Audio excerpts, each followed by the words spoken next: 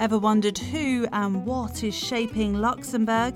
This is your Lux Unplugged podcast with your hosts, Adrian and Thierry.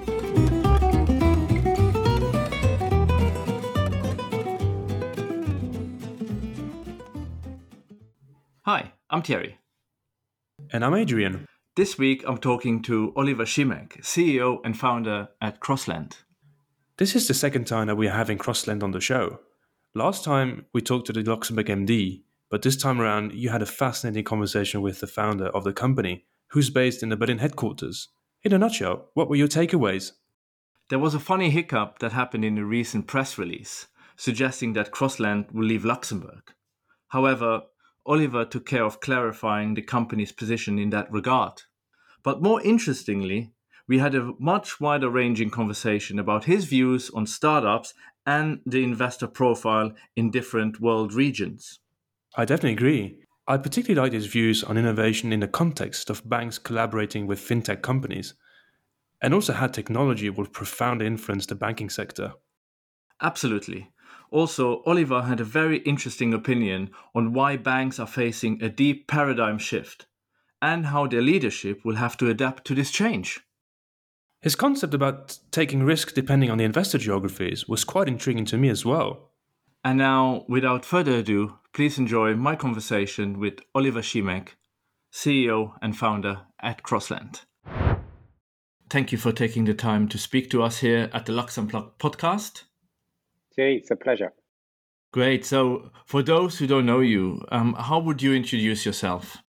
There's probably 1,000 ways, but straightforward, I'm Oliver, founder and CEO of Crossland.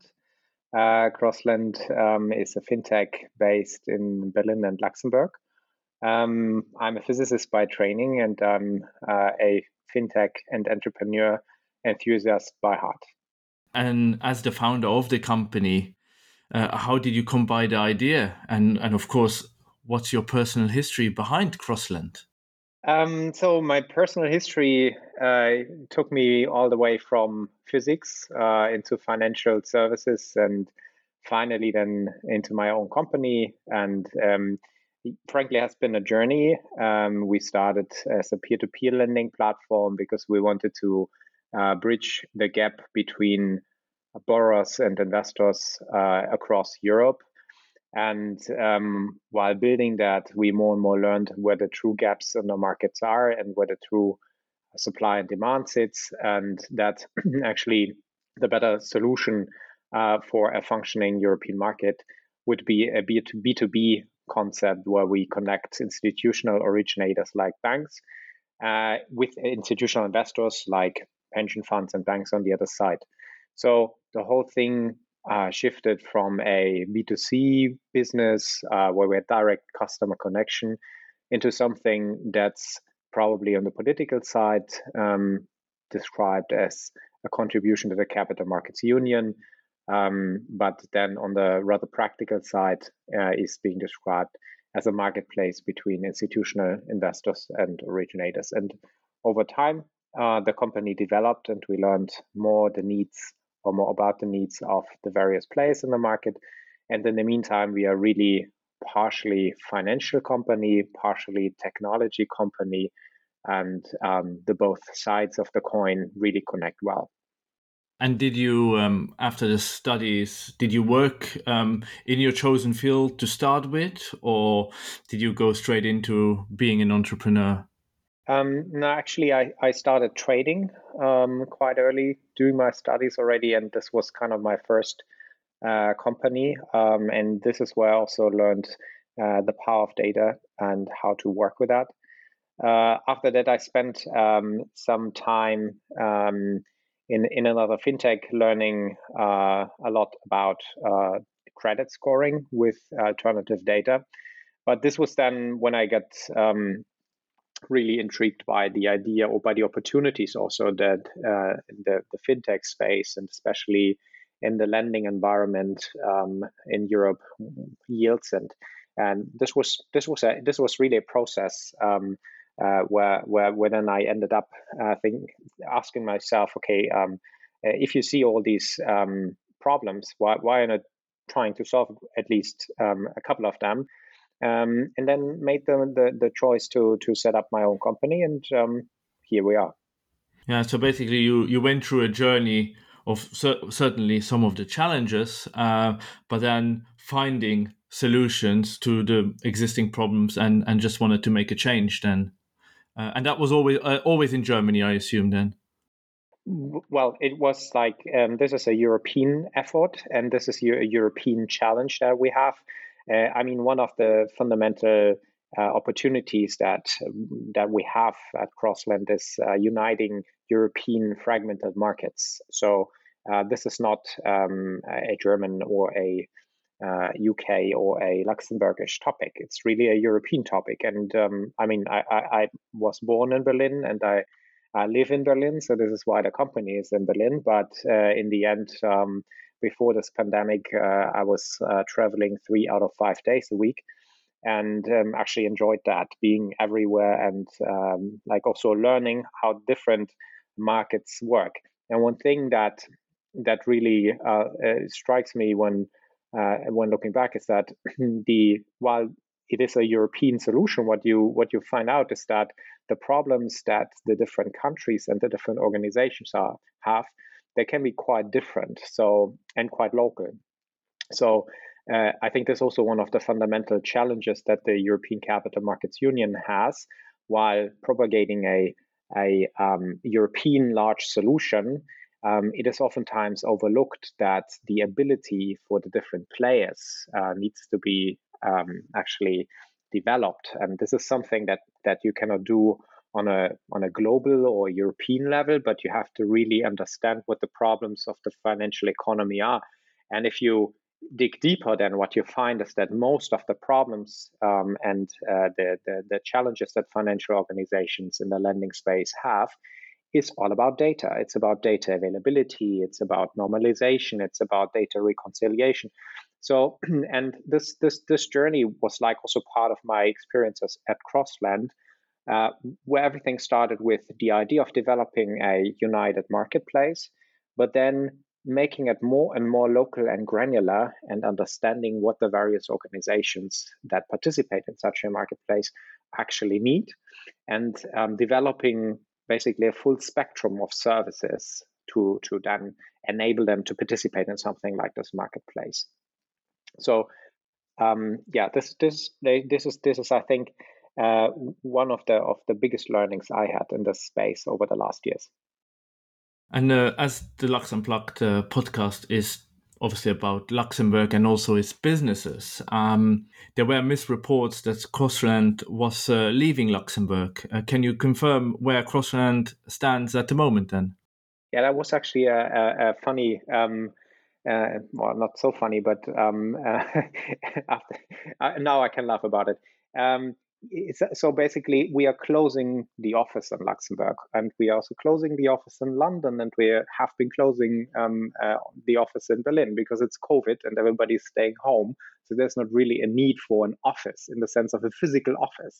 And this message somehow led someone to believe that we're leaving Luxembourg, which is like a completely different story. So I read this article myself and was like quite surprised, to be honest, to read something like that.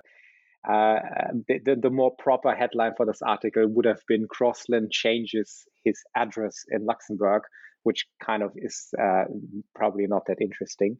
But no, we're not leaving Luxembourg. We have a very deep connection to Luxembourg. The Luxembourg Future Fund is an investor in the company. We perform all our securitization undertakings in Luxembourg. We have people working on data models in Luxembourg. So this is all staying. And the only thing that is happening is we are closing a physical office in Luxembourg because people work from home for the foreseeable future anyway. And it doesn't make sense to entertain office space for the time being. But that's all. Is that we see that from a lot of other businesses, obviously, and especially businesses, not only in Luxembourg, but multinationals, as they like to call them. And you having locations across Europe, obviously, then that makes you a multinational as well. Are you planning to return to office in one capacity or another in the foreseeable future, or does Crossland stand by and say definitely for the next 6 months or 9 months we are not returning to a full-time occupancy in any country now because of COVID? Yes. So the Berlin office is at the moment is the only one that remained open. I mean, available for use. I mean, the Frankfurt office to an extent also. But I mean, you have to ask yourself, what's the purpose of an office? And the office is the place where people meet to collaborate better. And if there's only one or two people in an office, then kind of it doesn't make sense anymore. And at the moment, especially here in the Berlin office, where we have a little bit more than 50 people under normal circumstances, you always have the score of like, I'd say 10 to 12 to 15 people who just cannot really work from home for whatever reason. And here it makes sense to provide that space, that open space. It's way too large for 10, 12 people, and therefore everybody has sufficient space. But in the offices where only below 10 people under normal circumstances would work, and then only 2 or 3 show up, it doesn't make sense. It makes more sense from a communication perspective if people really in their mindset say, okay, well, I'm like for the foreseeable future, I'm working remotely and can also organize themselves accordingly.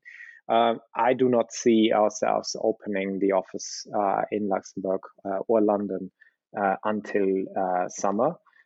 Because it just doesn't make sense. It's an on-off thing. You never know if you open up again, then maybe the third, fourth, whatever wave hits and you're closing again. So you're more busy with organizing the office and explaining people why you open and close. So I think it's a decision that you see also in the larger companies, as you mentioned, the larger multinational organizations, and I think it's logical to do it to a certain extent and leave people at least a choice. And if you then see that not enough people choosing to work in an office, then it just makes sense to close it. And 2020 was clearly a challenging year for many businesses. Can you tell us how COVID has impacted Crossland, not only from the side that a lot of your staff is now working from home, but more on a business perspective? Yeah, sure. I mean, look, we are a platform where you trade or where you can trade loans. So everybody knows that loans are being affected by this crisis in terms of increasing defaults. So as you can imagine, the traditional business of a platform like us is being affected if the product that is being traded itself is shifting from its risk parameters. But what we saw is that there has been a very, very steep increase in the demand for data products, because a lot of institutions, whether they're on the originating or investment side, have now a higher requirement in terms of predicting the impacts on their portfolios.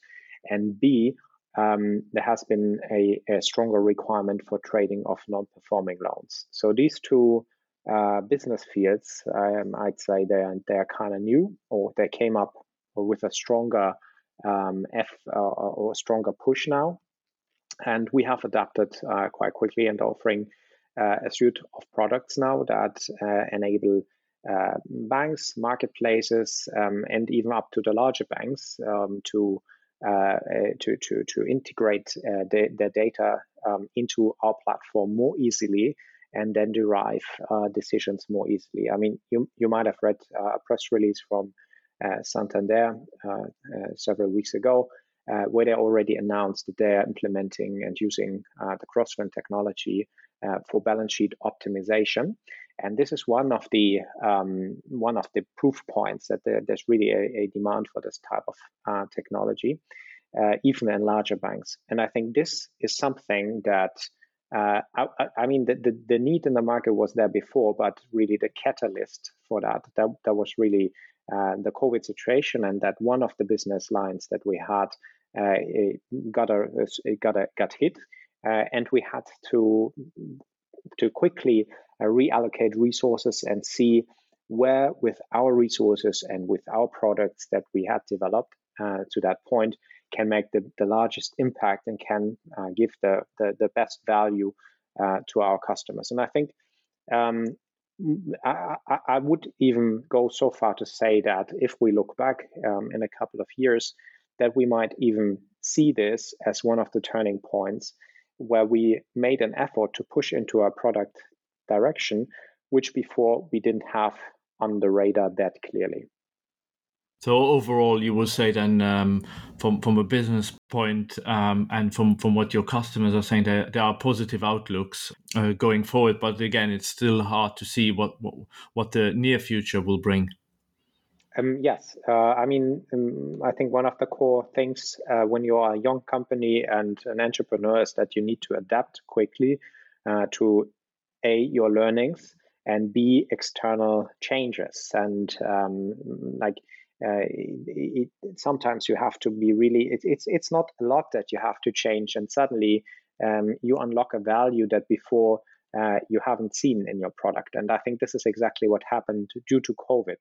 I mean, if you just sit there and get hit by an external shock and like wonder when it's going to be over, that's not going to work out well. So you have to be creative, you have to be adaptive, and then you can use such situations to develop, to grow, and to come out stronger than before. I mean, I don't want to say this is an easy or has been an easy year for Crossland, not at all. So if I compare what we are doing now with the plans that we had in the beginning of the year, I mean, everything starts with the fact that I wasn't in an airplane this year. You know, I didn't travel. So this is like a completely different outcome than we all expected. But I mean, it was a catalyst. It was a catalyst to some extent to also execute certain changes and slight business pivots and adaptations that in the end, I'm convinced will turn out positive. When you just mentioned, the traditional businesses in your field or in general in finance, one of your core strengths is flexibility and changing to the ever-changing environment, and that is a core strength, I would say. Yes, it's a necessity. I mean, if you really think about it, then banks cannot really innovate. Why not? Because banks are built to be stable. And stability is kind of the opposite of what you need for innovation, because to innovate, you need to fail. You need to be able to fail and then recalibrate and pivot the product offering in a way that it's better than before. And that's one of the qualities that banks cannot have by design.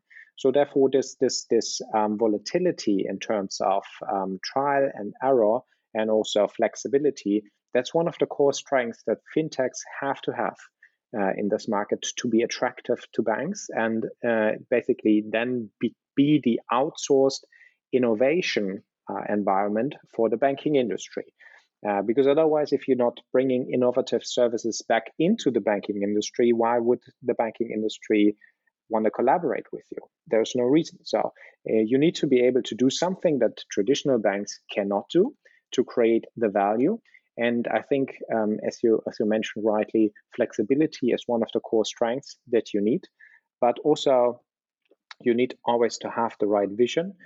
To like flexibility alone won't help. You need a North Star. You need to understand where markets move and where also processes and services will end up in, like, say, 5 years, 10 years, 15 years.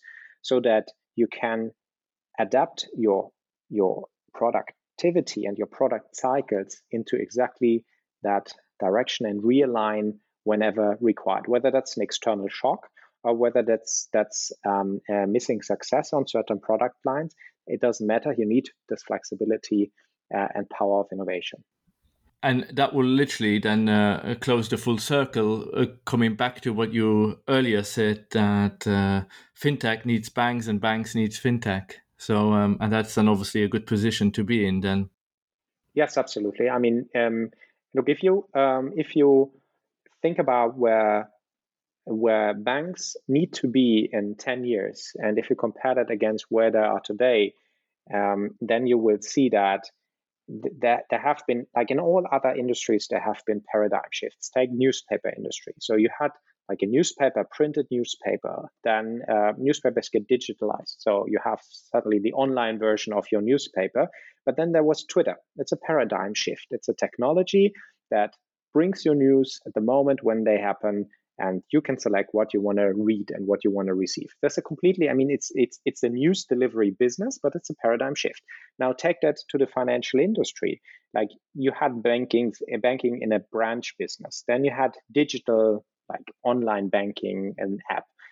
But there will be paradigm shifts in the sense that banks can be run fully automated in the back end. There's no reason, there's all data available. There's no reason why the decision-making process of a treasury or risk department over time cannot be fully automated, or at least have an automated, semi-automated help for the people that work there. You have things like cars that buy their parking tickets automatically. Now, name one bank that is ready for those paradigm shifts, and this is just not the way banking is being set up now.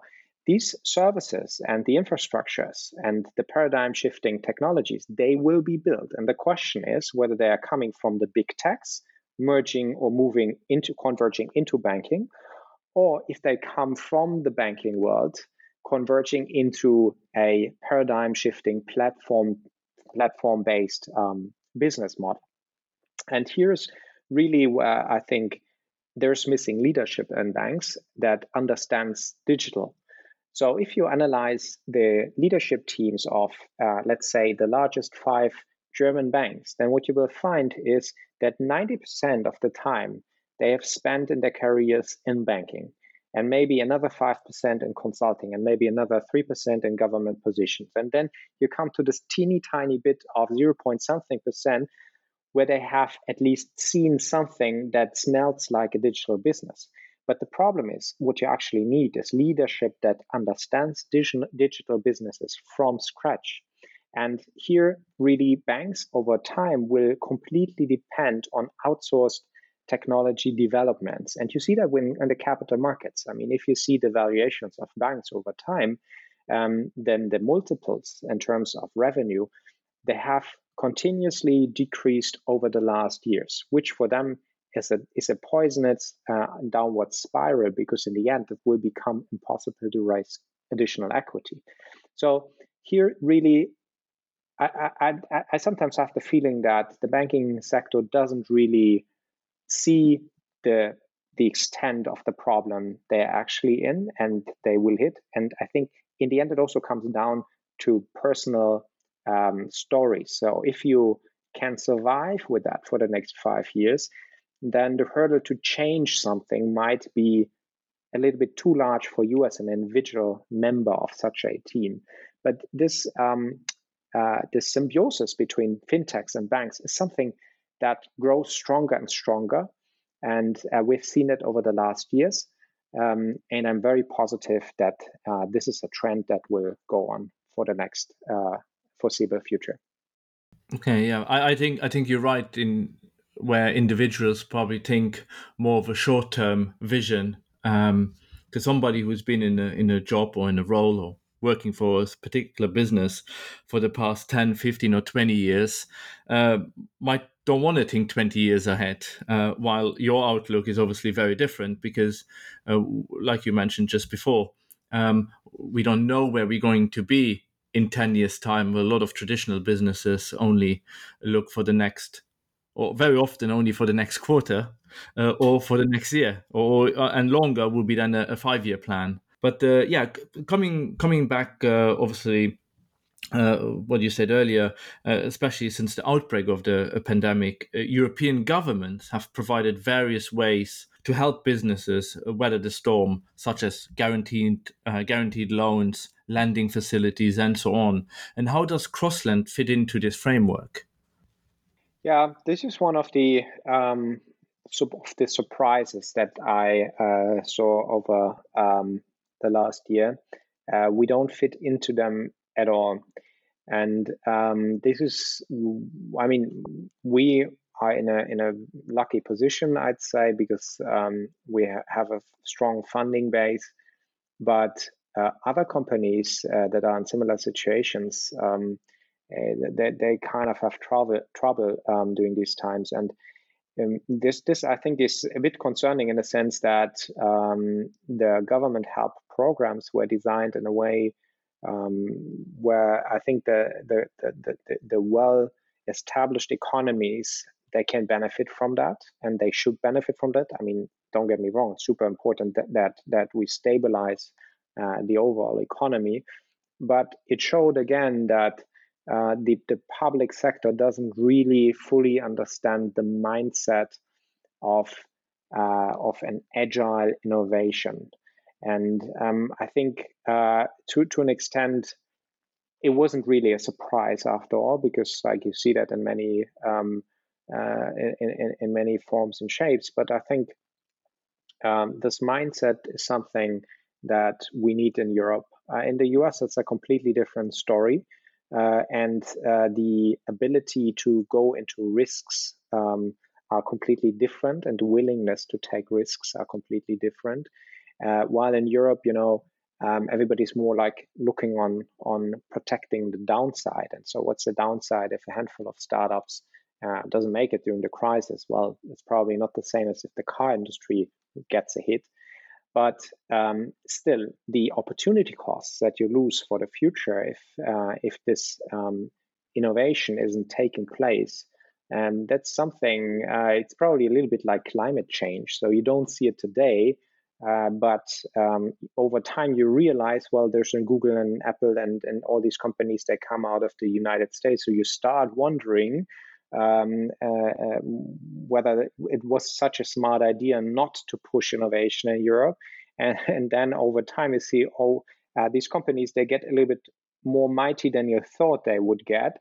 So suddenly you see, okay, well, there's a danger. And then you start realizing, okay, maybe we should push innovation a little bit more in Europe as well. And then you do it with 50% speed. So that is kind of a mentality that doesn't really work. I mean, we have fantastic entrepreneurs in Europe, and I've seen stories in my in my direct environment where entrepreneurs shifted their business really 180 degrees. Think about young companies that were in the travel business, in the travel industry. They had to reinvent themselves overnight, and they did.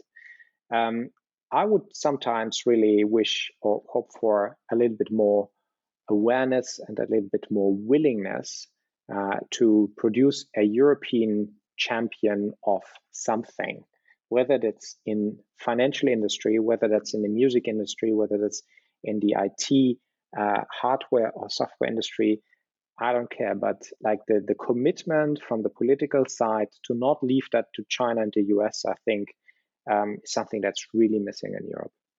Yeah, if you look at the top 5 or even the top 10 businesses like the Amazons and the Facebooks of this world and so on, yeah, most of them are Chinese and US, and in Europe we seem to always look. It's worse than that. I think if you look at the top 200 companies of the world, then you will probably find only a handful that are in Europe. Or created in Europe. Correct. Yeah. Because as well as the mindset of European businesses, and that also is the same, especially for a country like Luxembourg, is the traditional business model is the one most will choose to either work in or to start, rather than being more creative and more risk taking, of course. But like any startup in any sector, everything comes with a higher risk, but it can be higher rewarding. Before Amazon started, there was also a European person who had a similar idea, just didn't convert it into a business for.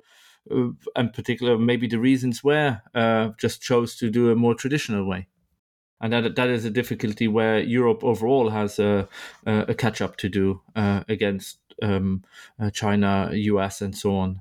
Yeah, but it's the same that we just like discussed about what's happening in banking and why banking doesn't really innovate, because the individuals that are the ones that making the decisions. It's not companies that make decisions, and it's also not us partnering with a large bank, but it's us partnering with smart and driven people within a bank. And I think the same is true for innovation and development in Europe. So you need individuals who take a risk, and these need to be individuals from the investor side. And we have upcoming very good investors in Europe. So it's and we are lucky enough to have some of them aboard our company. You need that on the political side, people who really also take a risk for innovation. And then you need it on the entrepreneurial side. I think the entrepreneurial side is the one where you find most of the willingness to take risks. But then, a sad thing happens, because like either, so I've seen a lot during my travels in the US last year, not this year, there's a lot of Germans that found startups in Silicon Valley or in the New York area. So why are they doing that over there? Because the conditions are better. And another thing happens is that most companies go through pivotal moments. So you start with a vision, and then you build your first product, and you sell it and get first traction, and you see, things don't turn out the way they were supposed to. And this is the moment where you need to pivot your business. And this is where European investors typically say, the hypothesis didn't work out, so sorry, we stopped that. But those are the moments where value has been created, because this is the moment where you have learnings, in contrast to the situation when the investment took place. This was an hypothesis. In the meantime, you have learnings. And this is where you need resilient capital.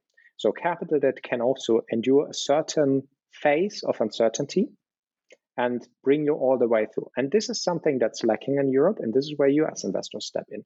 So what you find is that the European investor space is preparing the companies into that pivotal space or pivotal stage. And this is then where the US investors come in and catch the opportunity. And this is I think it's a problem by design that is happening. I mean, the situation has become better over the last couple of years, but it's the same story. It's always individuals that are taking risks and that push forward innovation. And almost coming to an end of our recording, and in late 2019, your company raised an additional 35 million from investors. What are your plans going forward with the new funding? I mean, this whole space that we are working in is pretty underdeveloped, to be honest. So if you think about what's required for a transaction or for a debt market to happen, is actually like you need the market itself, you need a kind of a language, which is data in this case, and you need the logistics, which in this case is securitization and settlement. So we need to develop all three of them because they're not existing. We need to develop the data language, we need to develop the market, and we need to develop the logistics and the settlement. So what we are doing is investing and developing and innovating on all of these three fronts, and going through proof points with the various partners that are small and medium-sized banks, that are marketplace lenders on the originator side, and those are also large banks like Santander. And basically bringing forward those milestones, that's the core challenge for the foreseeable future. And I think that especially with this capital round with a strategic investor like Santander, and having investors like ABN AMRO, like Lakestar, also like the Luxembourg Future Fund aboard. This puts us in the right position to also have the standing in the market to, once we develop that with one bank, to then duplicate it in many other banks. And what banks actually of that size of a Santander need is kind of an operating system, because in the end, they would like to participate in something like the Capital Markets Union. But then in the end, if you go into the organization, the lending data or the loan data might be spread across like 7-8 subsystems. And if you try to consolidate them, then you see errors in the data, or they're not adding up. So these are the problems that you have to tackle, that you have to fix first. Then you can help them to build an execution or a decision-making layer, so that they can actually say, okay, these are portfolios that we want to sell, or these are portfolios that we want to buy. And then the third step only is Capital Markets Union in the sense of a marketplace. So it is really an infrastructure that is missing in Europe, and building infrastructure is always a long-term game. It's nothing that you can just do overnight and then double your customers month by month. This is not our game. So here it's really building sustainable infrastructure to develop what's commonly called Capital Markets Union in the debt space. Oliver, thank you very much for taking your time to speak to me. Hopefully, when all the outbreak and the pandemic is finished, at some point we get a chance to talk again, and hopefully we speak about the year that is coming ahead of that time then. Yes, would be my pleasure, Thierry. Thank you very much. Thanks for listening to the Lux Unplugged podcast. Please share this podcast with friends and family and leave us a review on iTunes. Also, please don't forget to visit our website, luxunplugged.com. And see you next time.